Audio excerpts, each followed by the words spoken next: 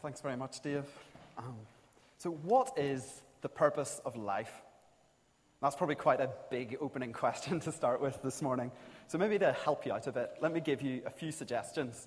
So these are just some things I Googled, what's the purpose of life? And this is what came out. So the purpose of life is to live it, to taste and experience to the utmost, to reach out eagerly and without fear, reach for newer and richer experiences. That's not too bad. Or the purpose of life is to contribute in some ways to making things better. In fact, Google purpose of life, and you're going to see a whole range of different answers from all sorts of people. In fact, if you're any sort of person, you'll have some opinion to this question. So a lot of people have spent a lot of time thinking about it. It is one of humanity's big questions. So I think it shows us something. People want a purpose. A life without purpose can be demoralizing or frustrating. All these many quotations show this, but I think we know it from our own life experiences as well. So it's hard to enjoy doing a job or a task that we have if we think it's not going to lead anywhere, if we think it's a bit pointless. Maybe you've started a new job or done a work placement in the past. This is something I know from experience. You show up on your first day and you're really keen to make an impression. You want to get your teeth into some real work. But instead, you spend the first day sitting at a desk, flicking through some company leaflets and looking at the company website. So that lack of purpose can make you dread going to work. See, we all crave purpose, and we want to see what it is now. So my second big question of the morning, what's our identity? Who are we? So again, this is another question that many people have thought a lot about. People want to know who they are. There's been a recent trend towards people investigating their family trees, no doubt made popular by the BBC programme Who Do You Think You Are? So it's all linked to this search for identity. Who are we? What labels can we attach to ourselves? And I think identity is so important to us because it's through identity that we can actually know what our purpose in life is. Let me give an example of that. If my identity is as a pilot, well, I know my purpose is to fly planes. If my identity is a parent, I know my purpose is to look after my children. So identity and purpose are linked together. See, once I know my true, proper identity, I can begin to work out what my real purpose in life is. So far in the book of 1 Peter, our eyes have been fixed on the future, haven't they? And it's a very good future to look at, a glorious inheritance with God our Father in heaven. Maybe with all this looking to the future, hope that we have, we find it maybe difficult to see how that plays out in the day-to-day, here and now. But now in chapter 2, Peter zooms into the present, and he tells us what our identity and purpose now is. The answer to those two big life questions Peter reveals here. So as we work through this passage, we'll first discover our identity before working out from that what our purpose here is. So if you have that passage open in front of you from 1 Peter chapter 2, that'd be very helpful. If you look down, you might think Peter sounds a little bit muddled. I've heard some people say in the past that Peter isn't a great writer. He maybe mixes up his metaphors and he's a bit muddled with his ideas. Well, I've actually found that to be completely false in this passage, and I think that Peter's metaphors are all very carefully chosen and arranged very intentionally. This passage is a little bit tricky at first reading, but here's a quick guide to help us see what's happening. Verse 4 and verse 5 act as two summaries. So verse 4, Jesus, a living stone who's chosen and precious. Verse 5, we are spiritual stones and also a priesthood. Then verses 6 to 8 go on to explain verse 4 more fully. They use the Old Testament language to explain verse 4, and verses 9 and 10 does the same for verse 5. So if you see me jumping around in the passage this morning, it'll be to reflect this structure. So my first point this morning, we have a new identity in Christ. So look with me at verse 4, as it talks about Jesus. As you come to him, the living stone, rejected by humans and chosen by God, and precious to him. So later in this passage, we're going to read of some of the benefits of being a Christian now, and we'll get to discussing them soon. But it's important to notice how we access those benefits. It is by coming to Jesus, the living stone, or in verse 6 and 7, as he's described, the cornerstone. See, the cornerstone is the foundation upon which everything else is built and measured from. If you're here a few weeks ago at the BB and GB enrollment, you'll have seen a great drama from some very talented actors illustrating this really well. See, humans all try to build their lives on other foundations like money or status, but these are no good. Whereas God builds his church of this chosen people on Jesus, the cornerstone, the only sure foundation. So what it means to come to the cornerstone has two elements. First of all, the idea that Jesus is our foundation. Our lives are built upon him. He's to be the most important one to us. And our trust is fully and confidence is fully in him because he is secure and his promises are sure. And secondly, coming to the cornerstone means being measured against it, being brought in line with the cornerstone and being changed to fit alongside it. You can imagine the builder laying his big slab of a cornerstone and then individually crafting each of the other stones to lay on top of it, chipping away at the rough edges. Essentially, that's what verses 1 to 3 in chapter 2 were talking about. Ridding ourselves of malice and deceit and growing up in our faith, becoming more like Jesus by craving pure spiritual milk. That's why Peter can then go on to call each of us living stones too. I wonder if you noticed that. It's quite remarkable that we get the same title as Jesus. It's because if we're living a life of discipleship, if we're made to be more like Jesus each day, then we can share that title of living stones with Jesus. So if we have that same identity as Jesus, that same title, and we're trusting in him as our sure foundation, we'll be wanting to become more like him. But notice, however, not everybody reacts positively to the cornerstone. There are two reactions that we see in this passage. First, in verse 4, Jesus is rejected. It's not everybody wants Jesus as the cornerstone. Not everyone wants their life to be shaped in such a way that Jesus is put at the center of it. So the quotation is from Psalm 118 that we see in verse 7 of this passage. It helps to explain this a little bit further. It describes all people as builders. So all people need a cornerstone of some sort. Some people reject Jesus as the cornerstone and instead will need to choose something else. By definition, all people need some sort of cornerstone.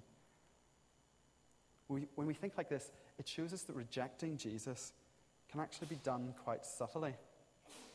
It's not necessarily a loud public declaration of "I reject you, Jesus." It can be done even here in church and go largely unnoticed. If anything else is allowed to take the position of cornerstone, that is, if anything else shapes your identity in a greater way than Jesus, then that itself is a rejection of Jesus. Sam listed a few of these a few weeks ago. Is it education that we build our hope and security and identity on? Is it the development of our families, or is it the development of our careers that our hope lies? Peter lets us know that it's not okay to have other cornerstones. A rejection of Jesus causes people to stumble and fall. So what is the proper response? Well, it is in verse 7. This stone is precious. Jesus is to become precious to you. You're to treasure and value your relationship with him, and it's to be evident to others that Jesus is precious to you. If something is really precious to you, you want it to be seen and appreciated by others. Like a new engagement ring, it's both precious in its value, but also in what it symbolizes. But it isn't just locked in a vault to protect it. It is displayed so that others can see it and appreciate it too. So how do we display Jesus as precious to us? Well, maybe how we speak about Jesus. Is he shown off as precious to others? And is displayed in how we act in a way that is like him, that sees him as valuable. As chosen people of God, holding Jesus precious is to be the center of our identity. And that's what we're to be built upon. That's not entirely what our identity is. Peter has a lot more to say. So my second point this morning is we have a new identity in community. So it's very possible for us to create an identity for ourselves that we like and we're pleased with, but it could be completely false. For example, if I was doing that summer work placement, I could have thought myself as the great genius coming to revolutionize the company. The boss knew what I really was. I was a nuisance student who's there to ask annoying questions and get in the way. So instead of deciding for ourselves what our identity is, let's see what God says our identity is. Let's see what he thinks of us this morning. So first, we've already seen we're living stones. So God sees his chosen people in a similar way to how he sees his Son, perfect and fitting to be made into a spiritual house. Also, we see verse 5, we're a holy priesthood. And then we get to verse 9 in this really wonderful full list. Chosen people, a royal priesthood, a holy nation, God's special possession. And verse 10, once you're not a people, but now you are a people. Once you had not received mercy, but now you have received mercy. See, Peter uses language used for the nation of Israel in Exodus and the exile to show that these new Gentile Christians, they're now part of something bigger. They're part of that same nation, God's chosen people. And what a comfort this is for these first century Christians. These people who are aliens and strangers in the world. They've suffered persecution, many of them being disowned by their own families, pushed to the edges and outside of their own communities. So God tells them they're part of his royal priesthood and a chosen people. Your society has treated you as foreigners, but I'm going to take you into my great nation. You're part of the line of God's chosen people. So the words Peter uses in verse 9, they're from the book of Exodus at Mount Sinai. And by using them, he's saying, this alternative society that God created then, is an alternative society I want you to be a part of.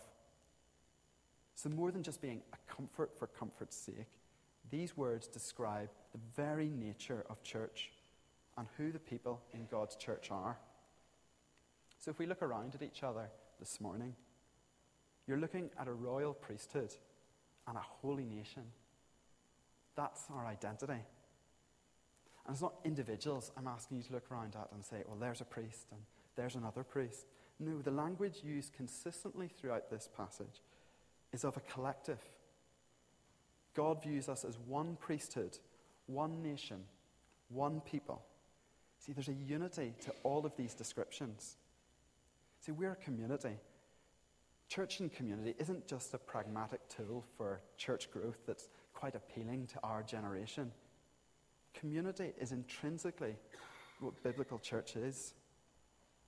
The alternative society that God created on Mount Sinai is what we're to be a part of. Let's look at one of these images in more detail. So if we look at verse 5, you also, like living stones, are being built into a spiritual house. So like living stones, we're built on the foundation and crafted into the likeness of Jesus. But we're being built together, brick on top of brick, your weight on top of my weight, your edges in contact with my edges. Why? To build this spiritual house, or in other words, a temple. That is to be a place where God dwells and for sacrifices and worship to be brought to him. So that's essentially a description of our entire Christian experience. Does the church seem that important to you? So we're very much of the mindset that Christianity is our own personal thing. Church can be useful for topping us up spiritually so we can continue for the rest of the week. But that's not how God sees Christianity. He sees our faith reaching its fullness only when we are together in community. See, it's possible to worship and serve and learn about God on our own, but it's not the intended way to live the Christian life. To become the people God wants us to be, we must be living our Christian life together.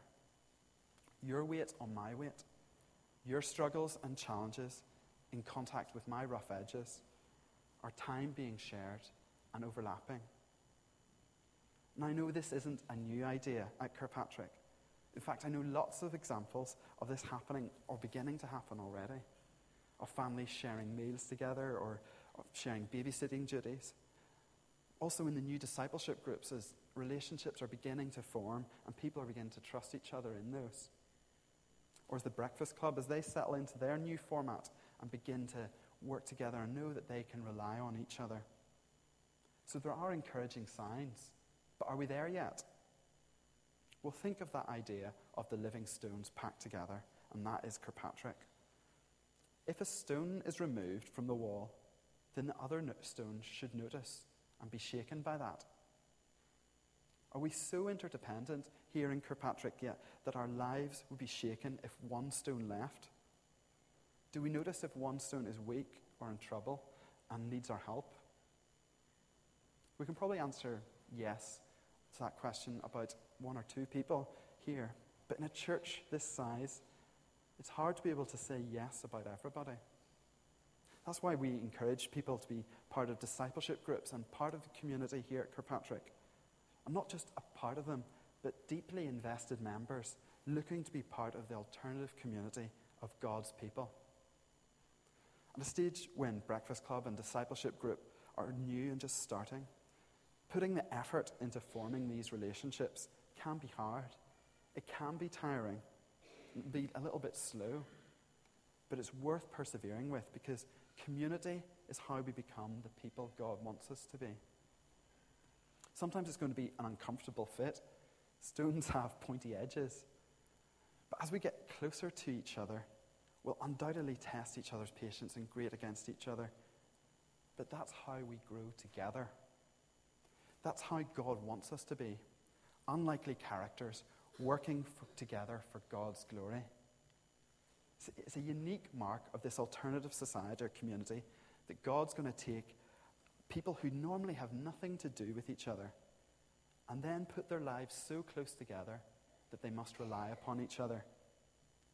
The first century church that Peter was writing to must have understood this message because it's been written about them to the shock of their contemporaries, that men and women, rich and poor, foreigner and national, people who should have no business to be together, could all come together and live like a family and have such depth of relationship. And our church community today should equally shock those around us.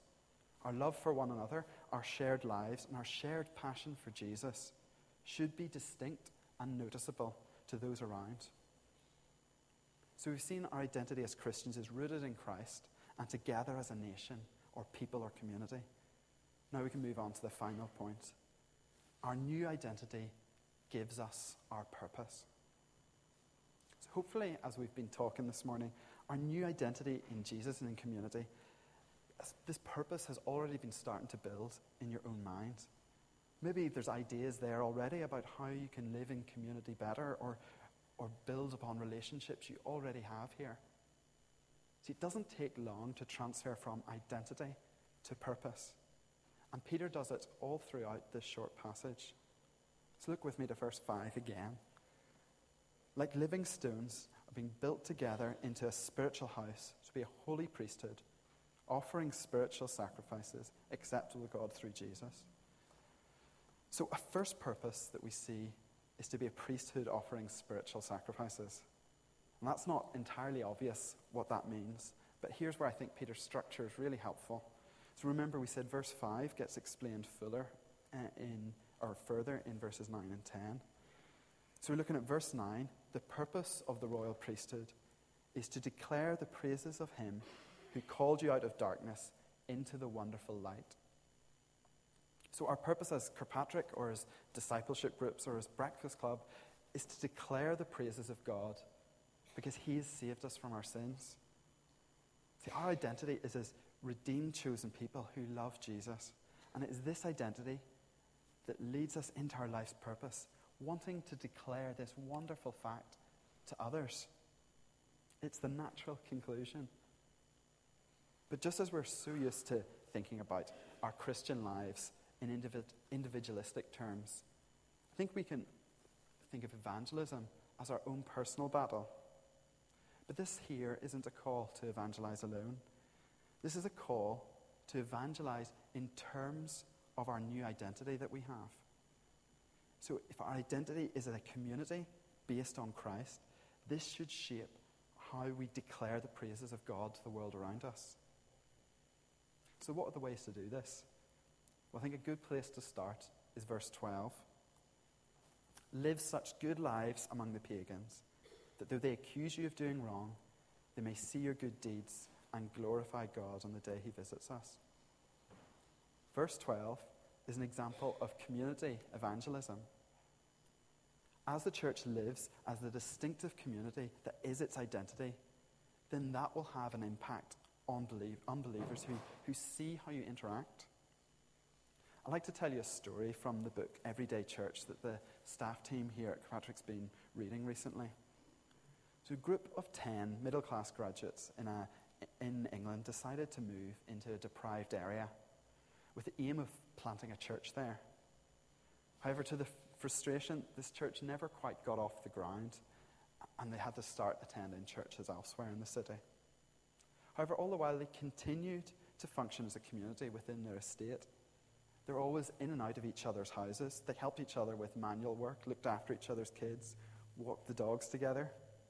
And they also made themselves active and known in the area. They started a local pub quiz. They played sport locally. They would walk to the shops instead of driving. And they made this real effort to get to know each and every one of their neighbours. Because of their distinctive living, they had an identity on the estate. They were known as the Christians. And at first, people were wary of them because of this. But after watching and observing the quality of their relationships, people began to be intrigued. This group of Christians was able to open up its community and allow others in. They visited elderly neighbours, had non-Christians join them for meals together. And this led to many casual opportunities to share the gospel in just day-to-day life and to pray with people. When a fire broke out in the estate and burnt a few houses down, it was to the Christians that the community came for help and support. After this, people began to come and put their trust in Jesus. And God is seeing many people saved in this context through the simple act of people being good neighbours to one another. It's made an awful lot easier to be good neighbours if we're a community of good neighbours, and we can show that quality of relationship that strikes observers as countercultural, but is massively attractive. Of course, our distinctive community won't attract everyone. In fact, Peter makes it very clear throughout the book that we will be misunderstood and we will suffer for doing good. If people stumble over Jesus, the living stone, then they'll stumble over us as living stones too. But if we are together, we can get through discouragements like this. You see, working together as a team on evangelism has so many benefits. See, it's a shared pool of wisdom, a wider range of complementing gifts. So I once had a friend who had this incredible gift of being able to find people who were interested in Christianity. But she often found she got quite muddled trying to answer the trickier questions. So what she would do, she would introduce her friends to one of her shyer Christian friends, but she had an excellent gift for explaining the gospel clearly. So that was community evangelism in practice. And a close group, that's the best place to learn how to tell your friends the gospel.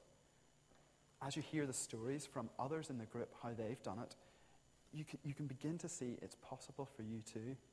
Together you can share encouragements, but also help each other through the discouragements. You see, it's a great thing that God has called us to a purpose as a community, that we have each other to go through it. It's what the church is supposed to be. See, it's our identity and purpose together, and it brings glory to God, not just from our lips, but also, like verse 12 says, from the lips of others, that we reach with this message and love of Christ.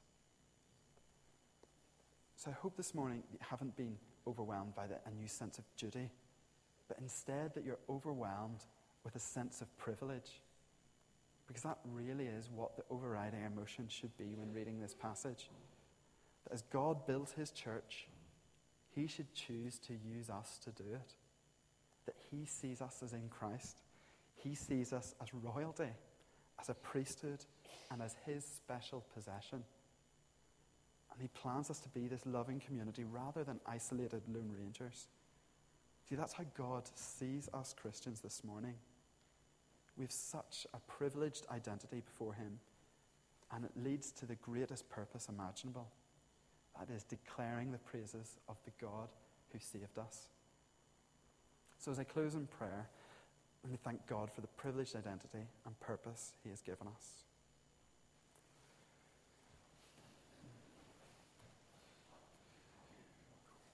We were not a people, but now we are the people of God.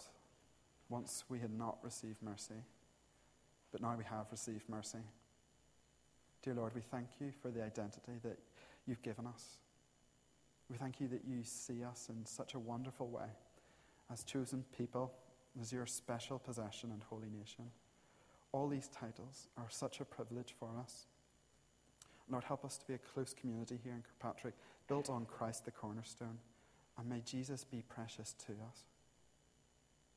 Please may all the other cornerstones be removed, and may we be able to work well together and support each other and become the people you want us to become. God, help us to be a community that declares your glory to those around us. May we be able to encourage each other and help each other as we declare your praises. May we be able to live such good lives that will cause many to one day give glory to you. We pray these things in your Son's precious name. Amen.